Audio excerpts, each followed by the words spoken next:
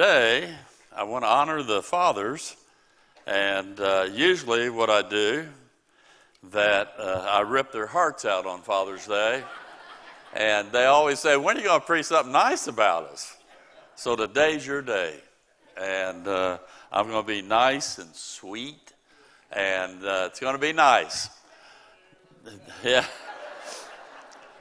Title of my message this morning is Men, Fathers, You're Special. Amen? You're special, and you really are.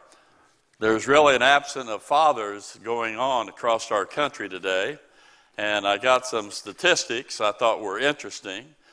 Without a father in the home, 4 times greater risk of poverty, 7 times more likely to become a pregnant teen, more likely to have behavioral problems, more likely to face abuse and neglect, more likely to abuse drugs and alcohol, more likely to go to prison, more likely to suffer obesity, more likely to commit crime, and 2 times more likely to drop out of high school. I thought that was interesting. 72% of Americans think an absent father in the household is the most important problem facing American families today. That was from a poll. And I just heard 2 black fellas that I really respect, Larry Elder and Bob Woodson, and they said also that's the number 1 problem in the black community, but I believe it's also one of the great problems in the white and Hispanic community, that's for sure.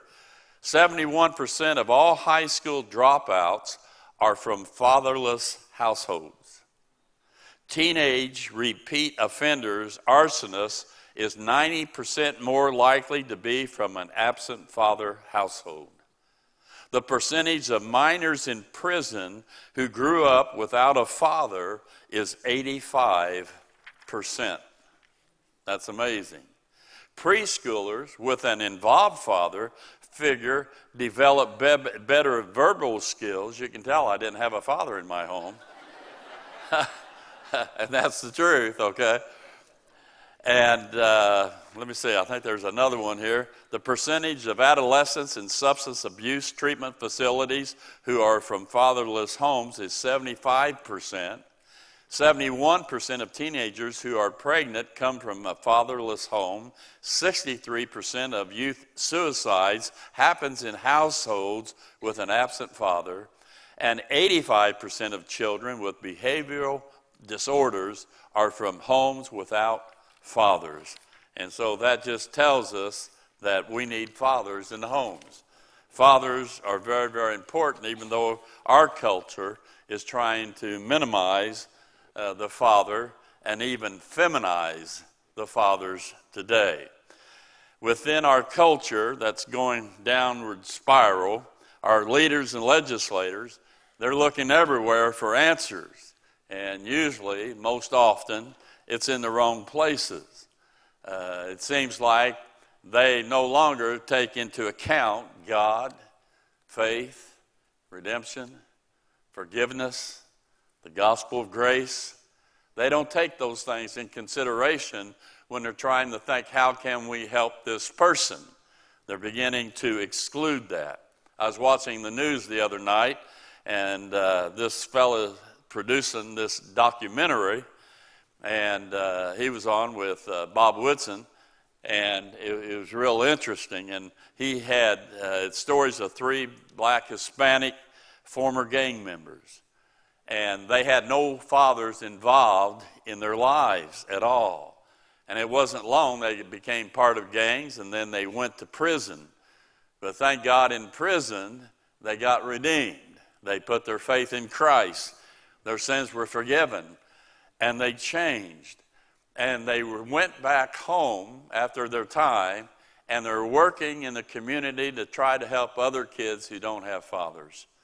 And it's an amazing story. It just rips your heart out and everything. And the one fellow said this, I thought it was excellent.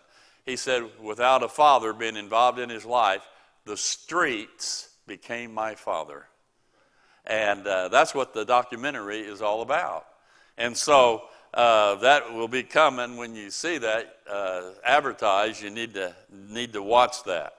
Man was created first, and that gives him the privilege and responsibility, and that only the man can fulfill God's given plans for man. Now, we admit right up front, we can't make this life without our women, without our ladies. We understand that. This message is not about ladies and their goodness and kindness and everything. This is about God getting a hold of men. That's important. In Genesis 2, God created marriage and appointed a man to be the home's pastor, the priest, the responsible one, to be the home's leader. He appointed man to do that. We see in Genesis 6 that the world became dark and was very wicked, and God had to destroy it by a universal flood. But prior to the flood, he reached down, and in grace, he chose a man by the name of Noah to save mankind's seed. And man became the foreman, and he built the ark so that the seed of mankind could continue living on. We know then in Genesis 9 and 10, the world remained sinful again.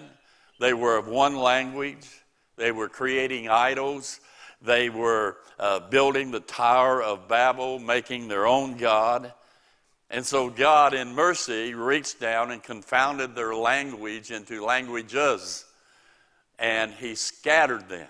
And they were to do that, and before he ever did that, but they were not obedient. And so he scatters the people there.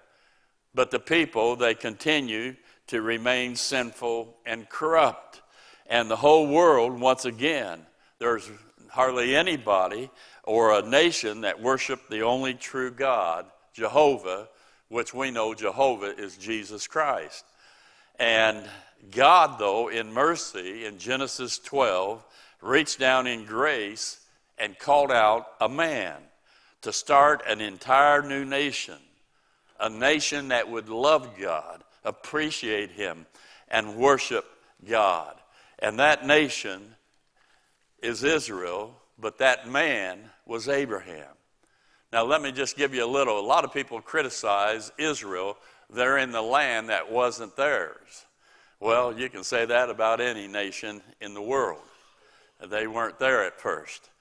And so I think it's important that you see something that God said. Genesis 15, verse 13 and following says this, "And he said unto Abram, Know of a surety that thy seed shall be a stranger in a land that is not theirs, and shall serve them." In other words, they're going to occupy a land of people that's there, but that land is not those people's.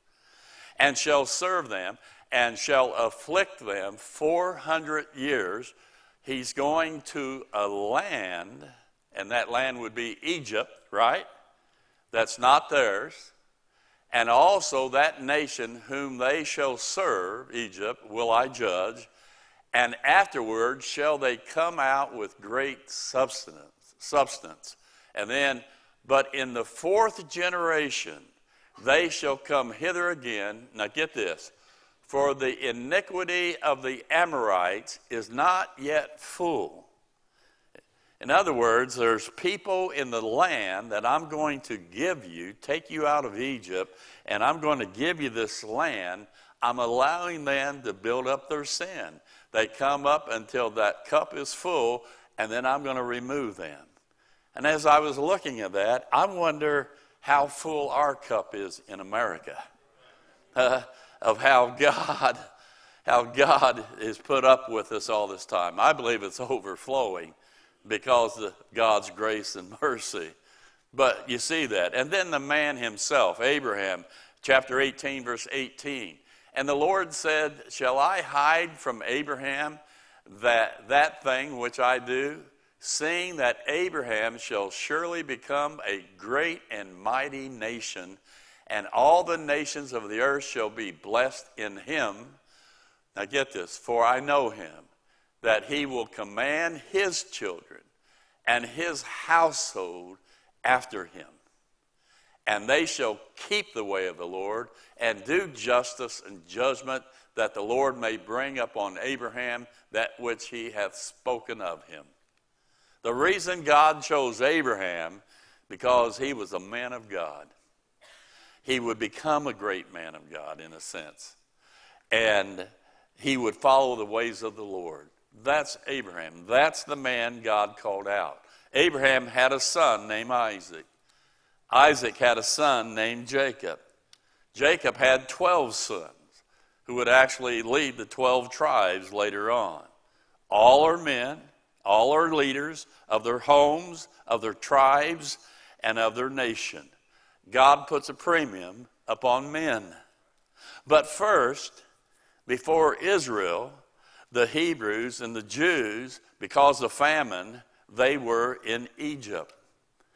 And in Egypt, they had become slaves. The Egyptians had become taskmasters.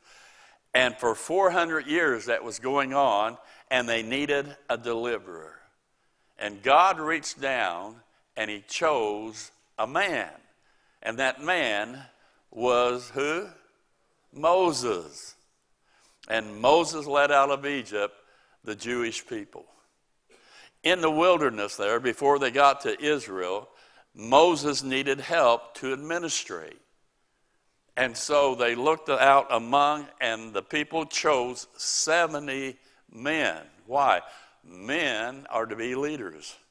Men are to lead the way, help guide the way for those who follow them, their families, the nation, whatever. When Moses died, Israel needed a leader.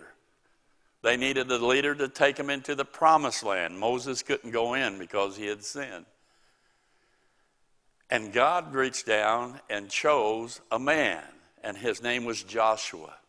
And Joshua is the one who led them across Jordan into the promised land, defeated the enemies whose sin had filled up by then, and removed them from the land so Israel could have a land.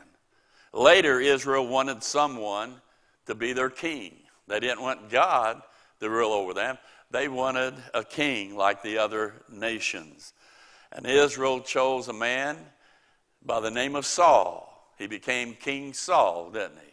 But prior to him becoming king, secretly, God had his prophet Samuel pick out a lad from the family of Jesse and anointed a young man by the name of David. And David would one day, that man, become king of Israel. The temple's construction, it was Israel, it was David's idea, but God said, I'm not going to allow you because of what had happened in the past. But David's son, a man, he helped build the temple and then completed and finished that temple. He was the man, the king, whose name was Solomon, okay?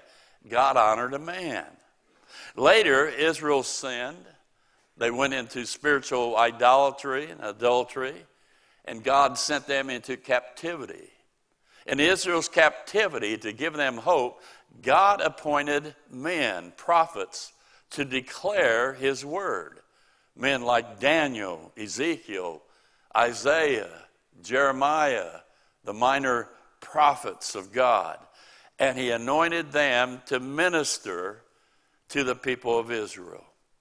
Later, to announce Christ's entrance into this world, God in flesh, to introduce the Messiah, God chose a man to be the proclaimer, the one who would identify who the Messiah truly was. And his name was John the Baptist, the forerunner. It's amazing how God works through men, man. And then not only that, during Christ's earthly ministry, Jesus chose 12 men to be his disciples. And they became men apostles. We know that Israel's religious leaders, apostate, they rejected the Messiah and they crucified him, murdered him upon an old cross. after his resurrection and his ascension then, to be a leader in that messianic kingdom church, they looked out and chose men to be servants, somewhat like deacons in Acts chapter 6. But the Israel leaders once again rejected that kingdom offer, didn't they? As a result of that, there was no hope not only for Israel individually, but also for the world. But God,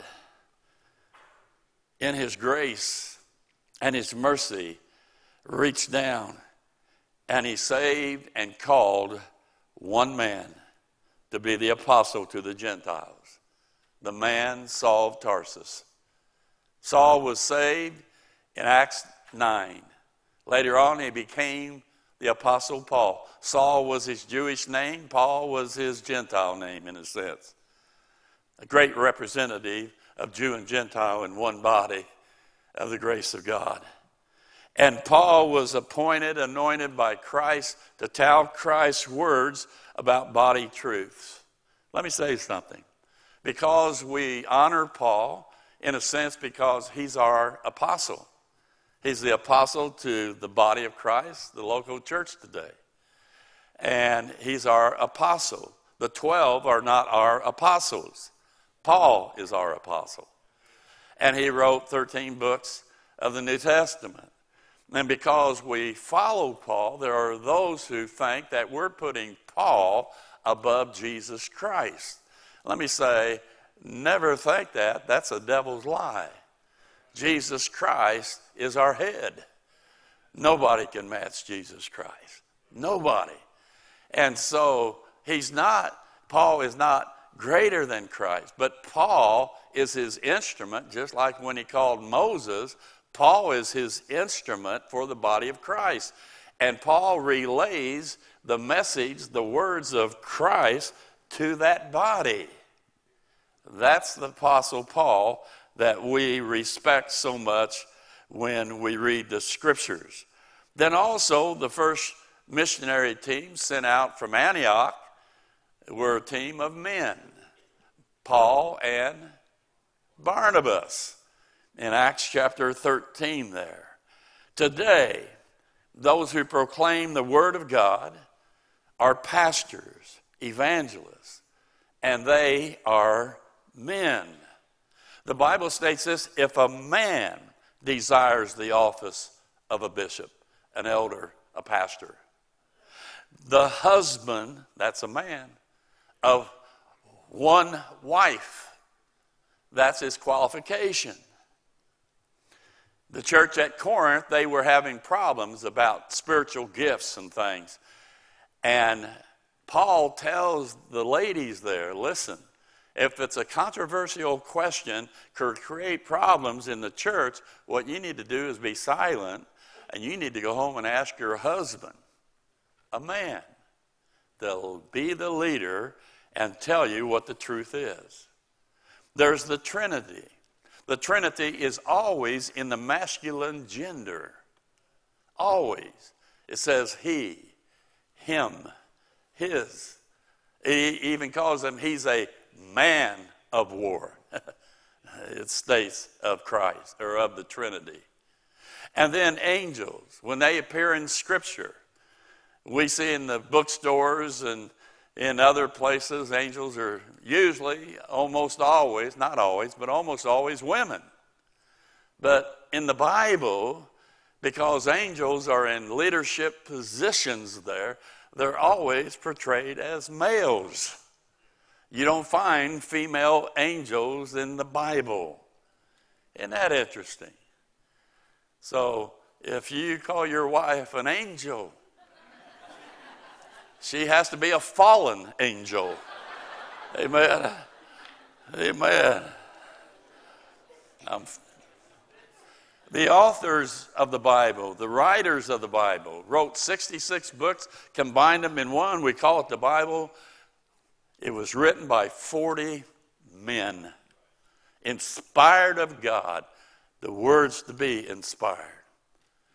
Now, we know our women are highly valued and honored in the Scripture. But God has given men leadership responsibilities to fulfill. 1 Timothy chapter 2, verse 11, let the woman learn in silence with all subjection.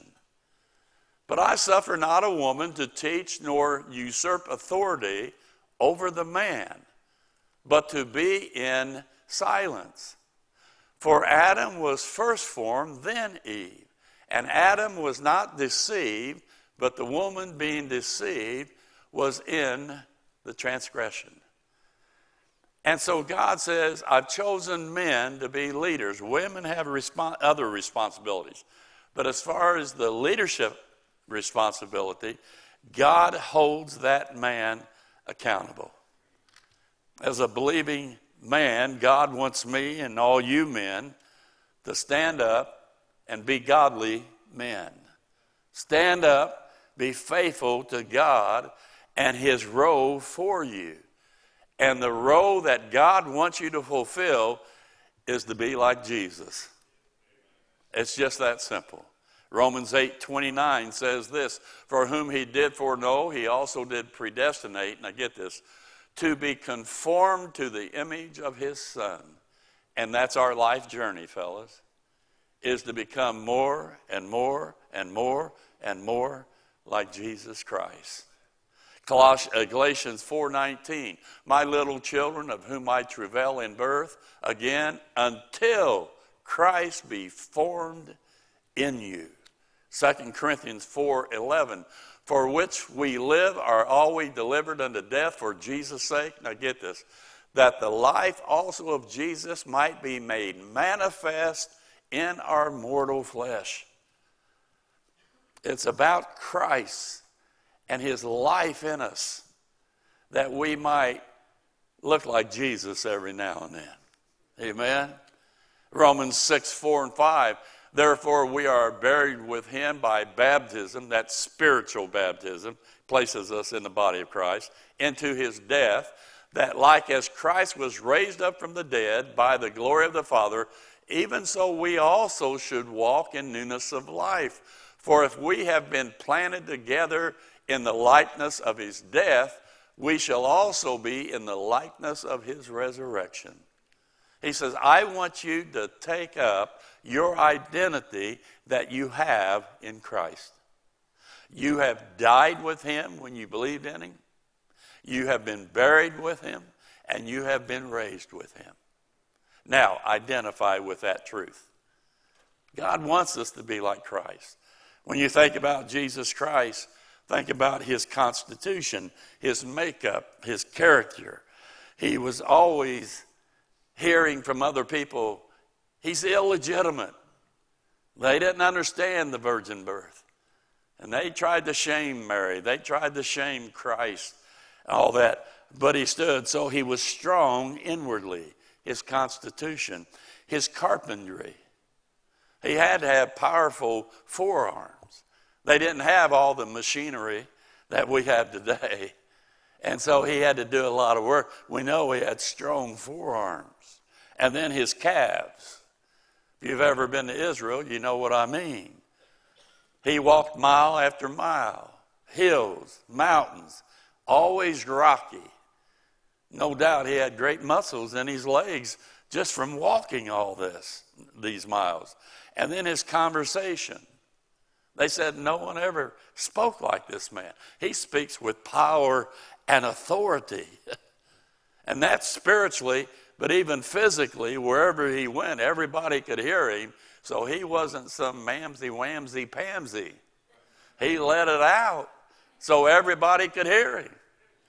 And so he was a man's man in that sense. And then his confrontations. Sometimes he wouldn't get involved, but sometimes when he thought it necessary, he got involved. When he went into the temple, he turned over the money changers' tables. And they about had a fit. He'd say to the Pharisees, woe unto you, you hypocrites, you vipers. I mean, Christ didn't hold back when he needed to say something. And then his convictions. Jesus Christ never compromised truth for convenience. He always stood. Even when they came to arrest him, they said, "We're looking for Jesus Christ." He said, "I am." And they stepped back and kneeled down at first. He is the great I am. And then the convictions, the compassion. Jesus Christ, he was often moved. At times he wept over Jerusalem, at Lazarus' grave, when he saw the multitude in need, and he touched many and healed them. He honored the lady. He was moved by the lady who washed his feet with her tears and then dried his feet with her hair. She was anointing his feet with oil and perfume and stuff too, because she understood what the disciples didn't get a hold of. He was going to the cross, and she was doing it for his burial. He was moved often. And then also his cross. You know, it's a curse to hang up on a cross, according to the Jewish word. But on the cross, he took our sin, his condemnation, his trials, his beatings, his scourging. He was marred. Isaiah says he was unrecognizable when they got done with him. But he stood the test. And then you think of his conquering. You know, they buried him. He died on the cross, they buried him. But he conquered even the chains of death. And he arose victoriously. The conqueror. And then his calling. Jesus Christ, I should say his coming. You know, everybody's looking for his glory one day in a kingdom on the earth, when in reality we'll be in heaven. But beside that, we're looking prior to the kingdom. It's called the rapture. Being caught up. Looking into that blessed hope. And the glorious appearing of the great God and our Savior, Jesus Christ. That's the next event on the calendar. And then his calling. He's calling you to be like him. And what he's saying is, I want you to be a real man. It's time you start acting like a real man. Act like Christ. He was a real man. And we need to be like him. Now, many of you men, I know you fought to do your best. You fought through some of your problems. You remained faithful in having God in your life, in your marriage, in your family, and raising of your children. At times, even though you failed, you got back up and you kept trying, and you're even here today. Now, to me, and I believe with all my heart to God, you men, you are special. And God loves you and wants to use you. Paul said, 1 Corinthians 16:13, watch ye, stand fast in the faith, quit you like men, be strong. Be like Jesus. Joshua said this, and if it seem evil unto you to serve the Lord, choose you this day whom you will serve, whether the gods which your fathers served that were on the other side of the flood, or the gods of the Amorites, in whose land you dwell. But as for me and my house, we've had our difficulties. We've had our troubles. But we're marching on. We're moving on, and we're going to stand for God's truth. That's what God wants for you. You can't do that, though, unless you're saved. Because you can't do it in your own strength. If you use the world's wisdom and your flesh and your thinking, you will be defeated. The only way a person can be like Christ is to get in Christ. Amen? That means it's time for me to acknowledge that I'm a sinner. I don't have any problem with that. That's me. Sometimes I say, Chief, you ever do that? And I know that whatever I do on my own, it can't get me to heaven. There's none righteous, no, not one. There's none that doeth good, not one. So how do I get my sins forgiven and be able to go to heaven? Well, God loved you so much, he sent his son, Jesus Christ. And his son was born of a virgin. He lived a sinless life. On an old rugged cross, he died there for your sins. He shed his blood for your sins. And he died. And they buried him, taking all of our sins with him so that they would never appear again. And he took our sins away, and the Father accepted his sacrifice, and he rose from the grave. He's alive. That's called the gospel. The death, burial, resurrection of Jesus Christ is enough. It's sufficient to wash away your sins, give you eternal life. But also, he seals you with the Holy Spirit inside your body. What? Know you not that your body is the temple of the Holy Ghost? Now I'm not alone. Now I don't have to do things on my own. I have a helper, a comforter. He's inside of me. And he helps me to see the scriptures that helps me, guides me in how I should act, walk, behave, my conduct. And in the process of time, it's a journey. You begin to realize you didn't need that sin in your life. You put it away. But you need this in your life, something God gives you from the Word you need. And so the process, this journey, is us putting off the old and putting on the new. And the more of the new you put on you, the more you begin to look like Jesus in the way you behave. The more victory you start having in your life. I can testify that before I became a Christian, the depths of sin, yes, but I was a nice guy. I had to be to attract Carol some way. Yeah. She says she's sorry now after 57 years. But anyway, but I didn't have God in my heart or life. And so you try to do right and you just can't do it. You get frustrated with what in the world is wrong with me? I didn't have the armor. I didn't have the presence of Almighty God in me, in my corner. And so I do good and I fail. I do good and I fail. But there came a day and time that God saved my soul.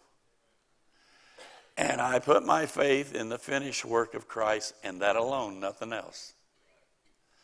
And from that point on, I began to sense God's presence when I would read the scripture, with these things, and God began to work in my heart and in my life. And I began to put off the old and put on the new. There's a real difference before Christ and after Christ. It's night and day. Amen. And that's for you too. What you need to do is acknowledge that you are a sinner and you can't save yourself, but you're going to believe that gospel today. It's not something you do, it's something you believe. You believe that it's enough for you. Not just something you heard, but it's for you in your heart. When I heard the gospel, there's other people around. I was the only one who went forward. It was for me. And faith in my heart and salvation came. And it's been a wonderful journey. We've had our trials even after you get saved. But thank God he was with me every step of the way. And he'll be with you too. And we would beg you on Father's Day, men, you need to stand up. But especially if you're not saved, don't leave this facility lost. Just believe in the gospel. Death, burial, resurrection of Christ, that's sufficient to save you. Let's bow our heads. While you have your heads bowed right now, just right there in your heart, tell God right now, God, I believe. I know I can't save myself, but I believe Jesus, your son, died for my sins, was buried and rose again. And today, that alone, I'm going to believe it. I believe it in my heart. Just tell him right now, I believe.